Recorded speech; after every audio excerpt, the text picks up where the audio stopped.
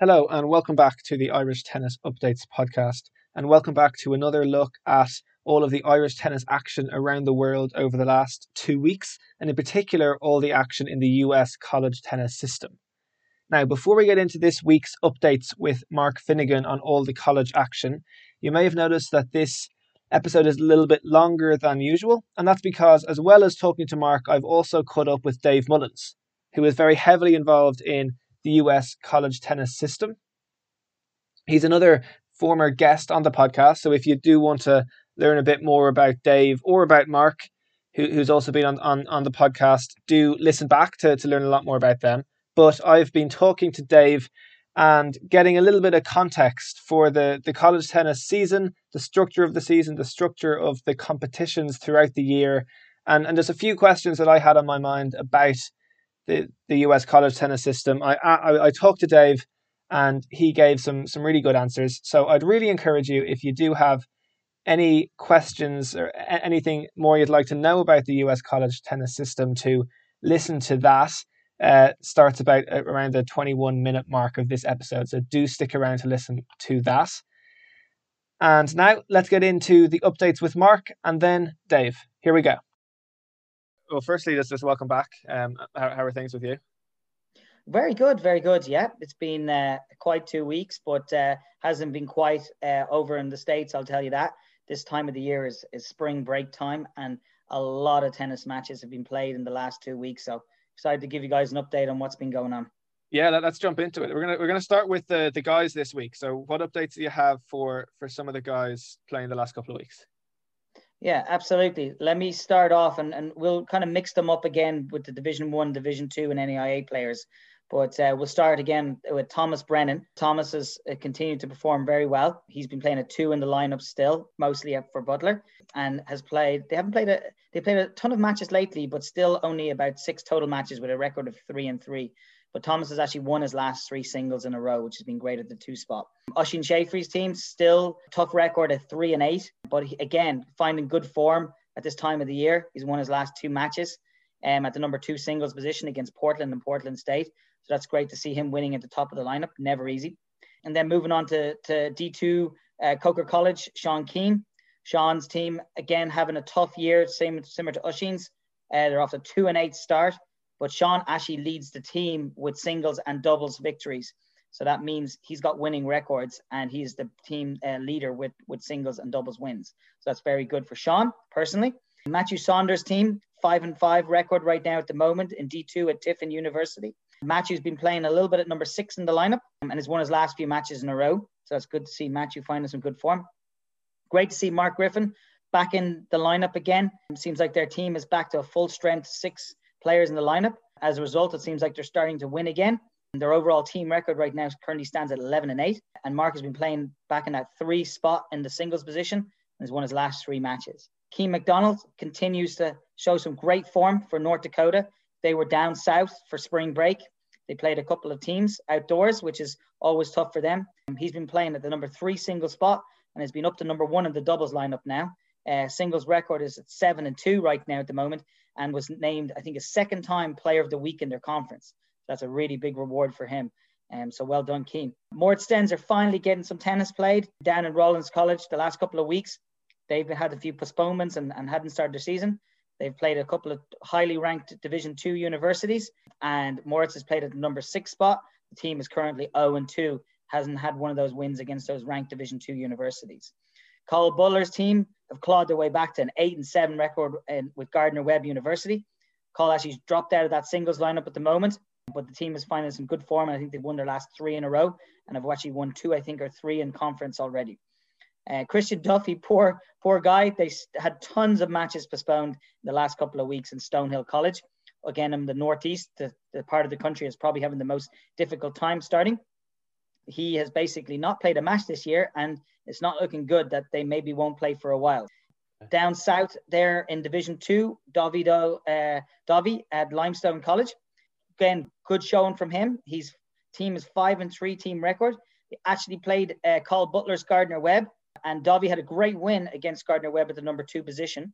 And he's won his last 4 matches in a row. And his brother's playing currently at number 5 position, and they're playing doubles together. So Dovey's having a very good season, it looks like there. beating a number two at the number 2 position, beating a Division 1 team with Gardner Webb.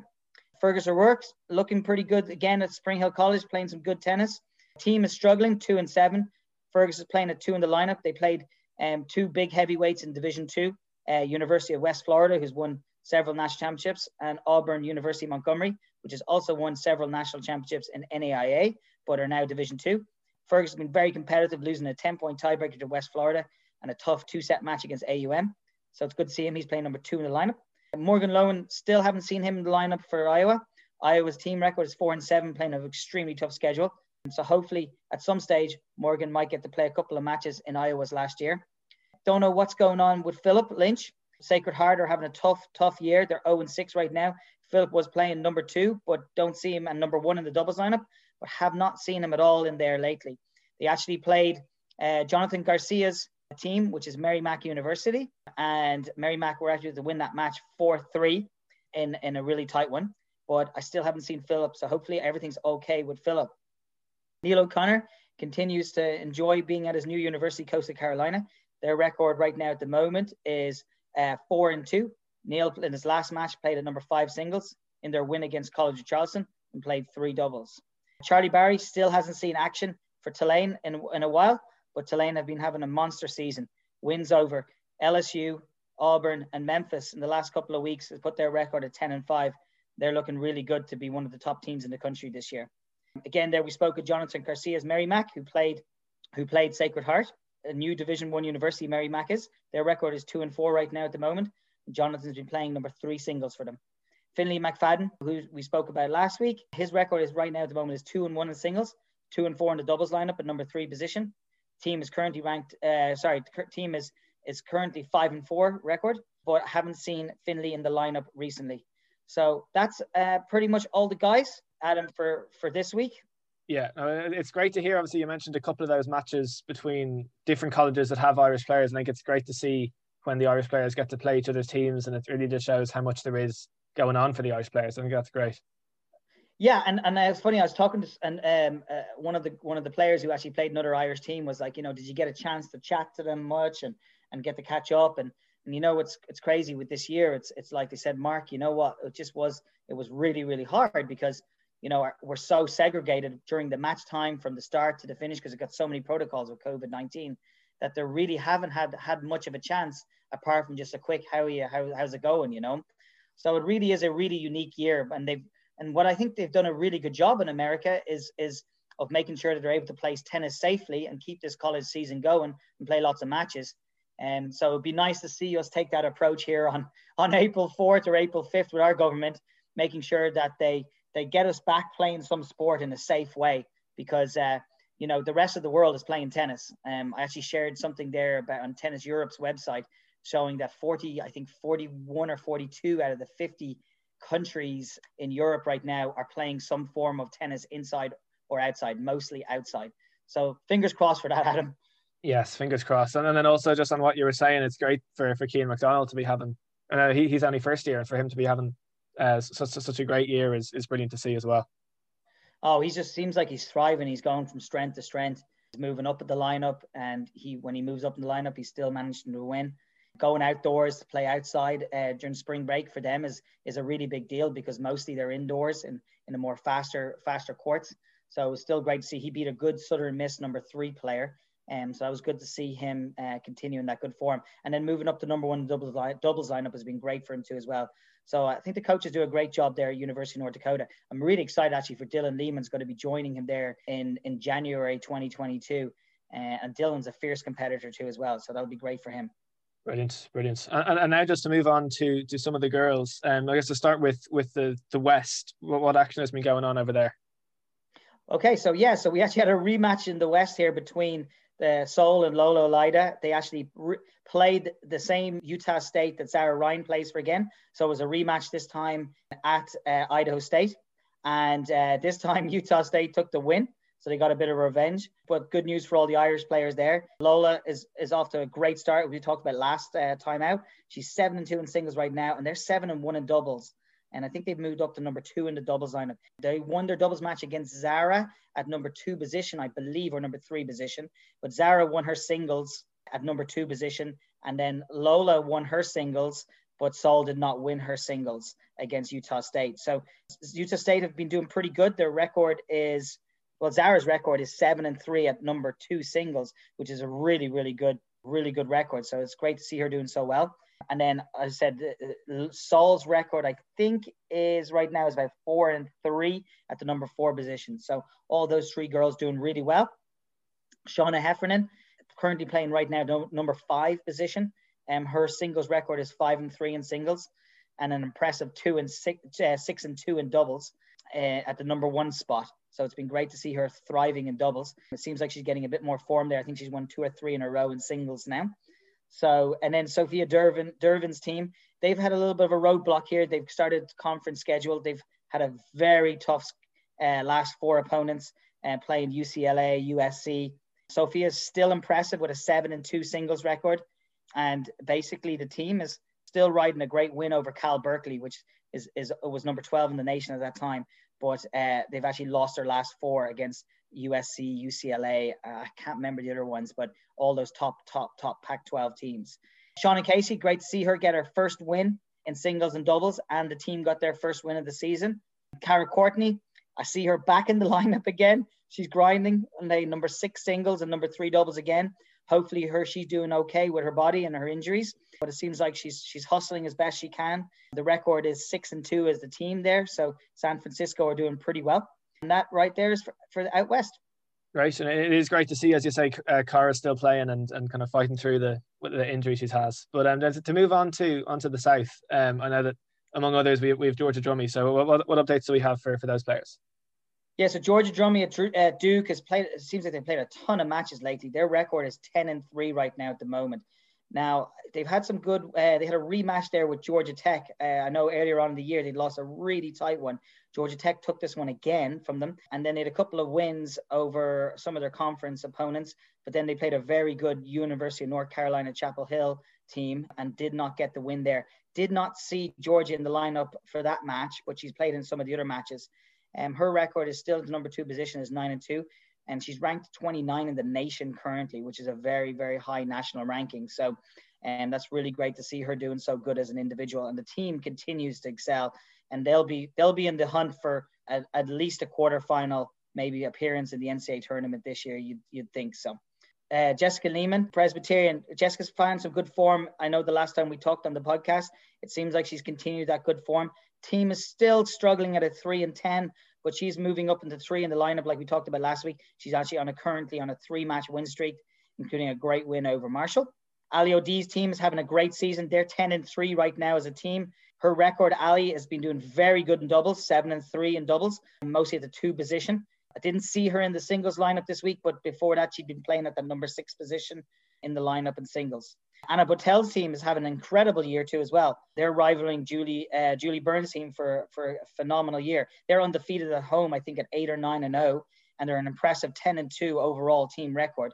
And and she's undefeated in her last 6 matches, and she's now actually playing in the number 3 position. So she's playing some really good tennis at the moment. So well done, Anna. So so Adam, I can move on to the Northeast and the Midwest. Yeah, go for it. Okay, so and then we got Emily O'Donovan. Great to see again 1 or 2 more matches played. Again, that Northeast region just seems to be just playing far less tennis than the rest of America. Team is 0-3. Lost her team last match against St. John's in New York City. Emily's been playing at 5 singles and 3 doubles.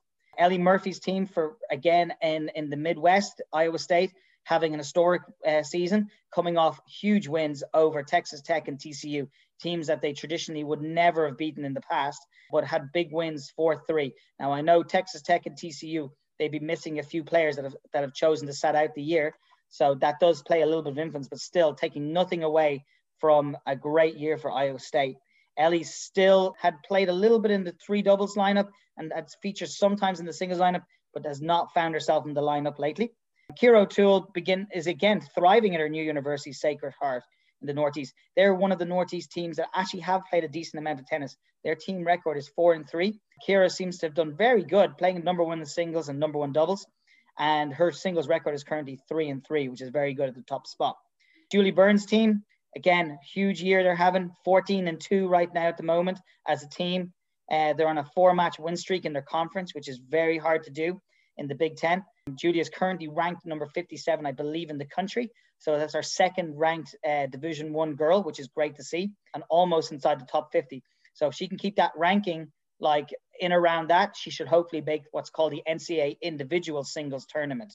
And the NCAA singles individual tournament is something that you can make as an individual as well as making the team competition. And it occurs after the team competition at the end of the year. So fingers crossed that she gets to finish off her career at Northwestern playing in the NCAA tournament. Right. Jenny Timonen for Michigan State. Have not seen her featured again. She slipped into the lineup there 2 weeks ago, but just seems to be back out of the lineup. Team is 4-8, but have had a couple of really tough matches. Michigan State plays in the same conference as Julie and have had a couple of really tight wins and a couple of tight losses. So it seems like the team is doing good, but hopefully Jenny can keep pushing the lineup there. And if she does get in, have some success. Lucy Octave's team is doing very well. Xavier, 9-1 team record, had a great win against Cincinnati, which I know is a rival for them because they're in a very similar part of the country and area and city. So Lucy still has not been in the lineup that much. I know her record was 0-3 before this week, but have not seen her play in the singles lineup lately. Laura Fitzgerald at Illinois State. Team has had a pretty good solid year, 11-7. They're just finishing off, coming back from spring break. They actually had a nice win over there, St. Louis, on the way back.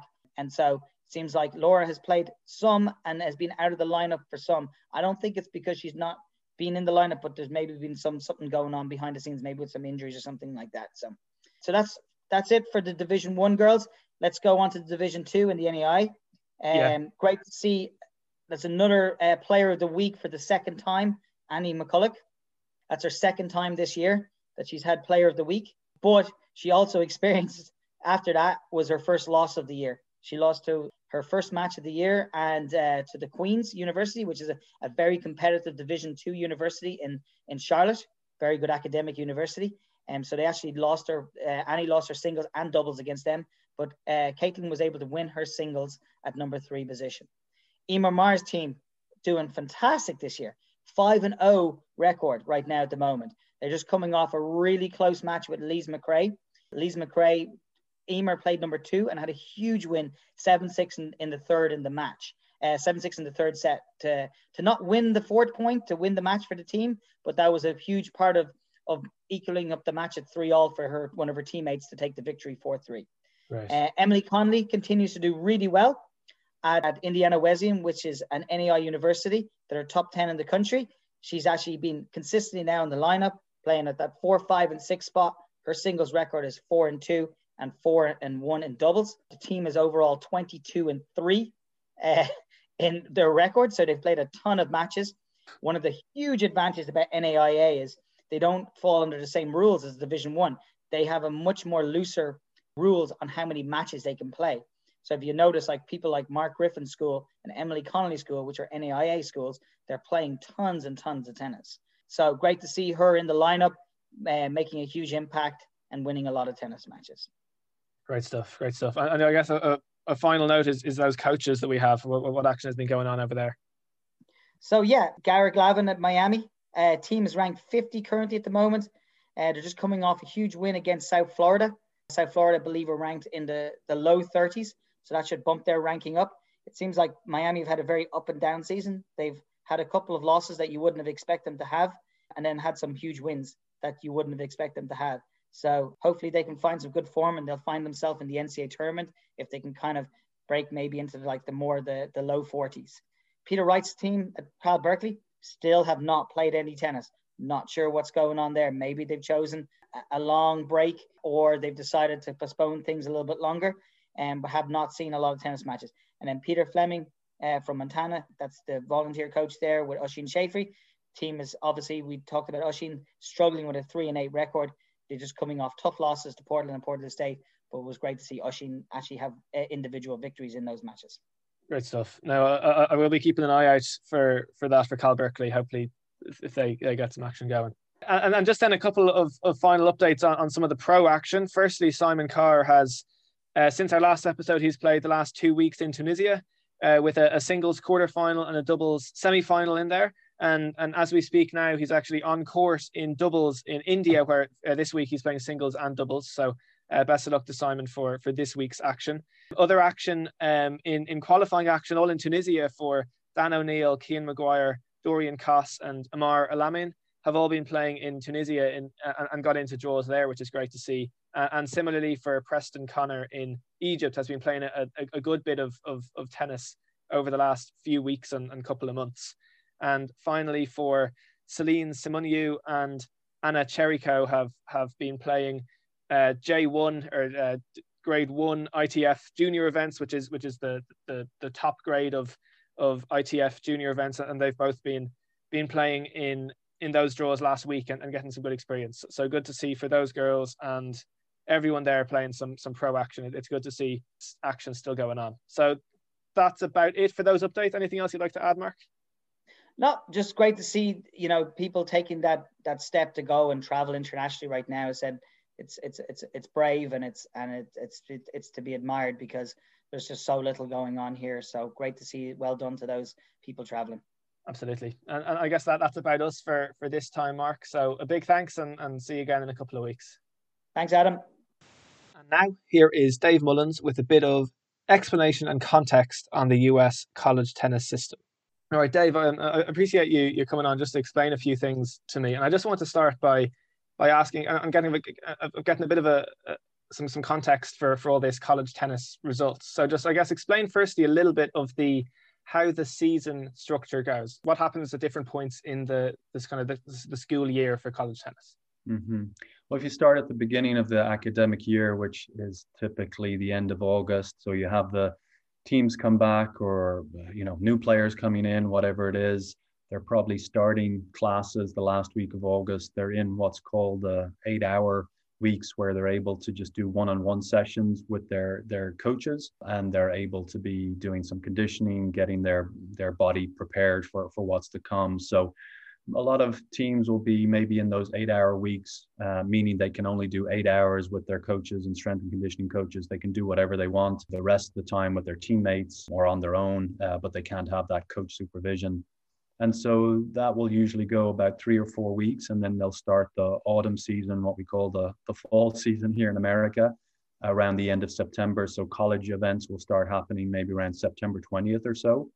And the individual season will run from, say, September 20th to maybe November 15th. So it's a pretty short season, but teams are usually trying to pack in maybe 3, 4, 5 tournaments, and they're all individual tournaments for the most part. You don't have the traditional University X playing University Y in a dual match.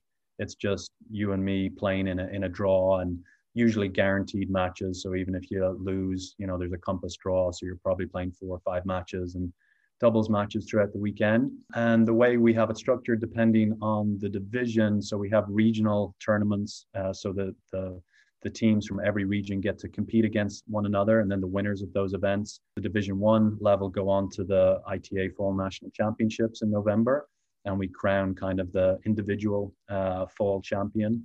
And we also have the ITA Small Colleges, where the other divisions, again, if they win their region, they go into a draw and play against the best players in their division. So it's really an opportunity for players to work on their individual ranking, work on developing their game, work on getting used to the college life in general if they're new to it. So that's the fall. Most of them will get about a month off for their Christmas break, come back in January, and then they start the dual match season, which is really probably the product most people are familiar with. And you have 3 doubles and then 6 singles, and very exciting, a lot of energy. And that's really what the coaches are held account to, is their results in that season. And so typically they're playing anywhere from 18 to maybe 27 matches, depending on the school and how they get on that year. You have 25 dates that a coach can use between their fall season and their spring season, their dual match season. And the end of the season is usually the last week of April, where you culminate in your conference championship. And that's a big deal at Division 1, again, which most people are familiar with. There's 30 conferences on the men's side, 31 on the women's side, anywhere from 6 to 16 teams in each conference. So coaches are really trying to do the best they can, win their conference. That's a big deal. If they win their conference, they get automatic qualification into the NCAA tournament, which is in May. If you don't win your conference, you can get in as what they call an at-large bid. So usually if you're maybe top 40 to 42 in the national rankings and the ITA rankings, you will get a spot in the NCAA tournament, which again, everybody's working towards trying to, depending on the school's goals. Obviously the top programs are trying to win it. Other schools are just excited to be in the first round and get a crack against one of the top teams. Yeah. Okay. So this NCAA tournament that you talk about, this takes place at the end of the year, and is the rest of the season, is that kind of deciding who gets to play in this event and leading up to that, really? Exactly. It really is. I mean, there's also NCAA singles and doubles at Division 1, Division 3. So you've got players that have been working on their ranking in the fall and obviously getting credit for their wins and losses in the spring as well. But they're making their way towards the individual tournament, which happens after the team event in May in the same location. So, but yes, that's really kind of the holy grail right now. We have March Madness going on, which is the basketball tournament. And the tennis tournament's very similar, 64 teams, regional play the first couple of rounds. Then you meet this year, because of COVID, all the teams will come together for the round of 16 onwards. But in the last few years, that's actually been changed to just the quarterfinals onwards, and then the singles and doubles tournament after that. And how long is the NCAA tournament at the end of the year? Yeah, it's a lot of controversy around that. A lot of people feel like it's a little bit too long. If you've 1 year, I had the team made the quarterfinals of the NCAA tournament, and then we had a doubles team win the NCAA event. I was there for 15 days. So it can be a long 2 weeks, especially when you're still in those schools that are on the quarter system that go through June. I mean, some of those athletes are missing 2 weeks of programming, which is a big deal. That's a lot of school to miss. So there's been some debate around, should we try and move the individual tournament to the end of the fall and just keep the spring all about the team event and the dual match, and have that run for 5 or 6 days at the most, maybe with a rain day built in.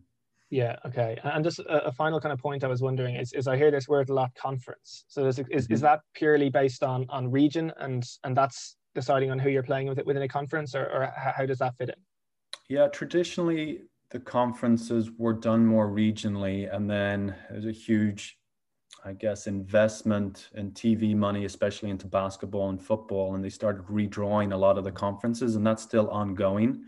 So if you're part of one of what they call the Power 5 conferences, the Big 10, the Big 12, the Pac-12, the SEC or the ACC, that's where all the football and basketball, not all of it, but a huge chunk of it goes to. And so a lot of programs are vying to try and be in one of those conferences. And if you take the Big 12 conference, which I coached in, geographically, a lot of it doesn't make a lot of sense. You've got University of Texas, that's in Austin, Texas. And then you've got West Virginia on the other side of the country. That's a long flight. That's an expensive flight. It makes sense for football, makes sense for basketball, but maybe it doesn't make sense for tennis or soccer or golf. And so again, there's a lot of discussion right now around are conferences even necessary for non-revenue sports? And should it be done more on a regional basis? But as the model sits right now, you've got these conferences, you've got a big geographic spread. Some of the conferences, you do have to play your other conference opponents, either home or away. So if we play home this year, we're away next year. And let's say there's 11 teams in your conference. So you'd play 10 matches in conference, and then you'd play them in a conference tournament as well. So those 11 teams would then play in the conference tournament, and it's just knockout. And last team standing is the winner. So the conferences, yes, it's, and I don't want to say some of them make sense geographically, and some of them don't. So it is something that everybody's looking at right now, whether it's the NCAA, whether it's the USOPC, whether it's the ITA. I think there's some shifts there that might come in the years ahead of us. Yeah. And just my final question for now is, so just to put into context all the results that kind of Mark is touching on in these episodes of the Irish players. So the results going on the last, say, month, the next maybe month to come. all of these, what's the big significance of these results? Is this totally for NCAA tournament? What exactly is the significance of these matches ongoing at the moment? Well, the ITA, which is the organization I work for, the Intercollegiate Tennis Association, we are responsible for rankings. So we're one of, I think we might be the only college coaches association that runs rankings for the sport.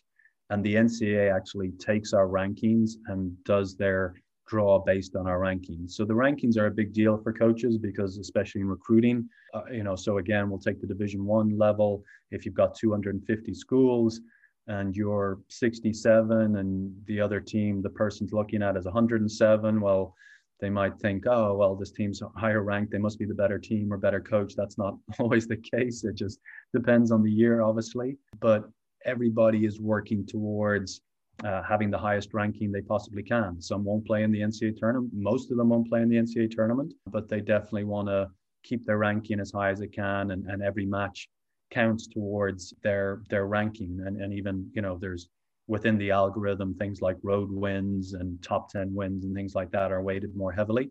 And so we traditionally start the season with a coaches poll. So the coaches decide, we have a subcommittee that gets together and works through the various different teams and who are the new players, who are the players that they've lost, and come up with a coaches poll. But typically around February, we move over to the computer rankings. And with COVID this year, just not as many matches have been played. So we've been a little delayed on that. But actually tomorrow, the first computer rankings will come out. And usually by the end of the season, when they're getting ready to pick the NCAA draw, it's extremely accurate. And that algorithm has been refined over the last several years, continues to get better. But I think we're very happy and our coaches are very happy with where it's at right now. Yeah. All right. A big thanks again, Dave. I do appreciate getting this bit of context and explanation. Thanks for hopping on and hope all's well with you. And with that, a huge thanks to Mark and to Dave for their time for this episode. And thanks for listening. Please do share this around. I think it's really important. It's really great to give all these players the recognition that they do deserve for all the great stuff they're doing. So please do share this around if you did find it useful. Also, if you have any other questions about the US college tennis system, anything else that you're wondering that you'd like to know, please do reach out and let me know your questions, and I can talk to Dave again. We can get some more answers. If there's anything you're wondering, please do let me know. And with that, that's all for this episode. We will see you next time, and goodbye.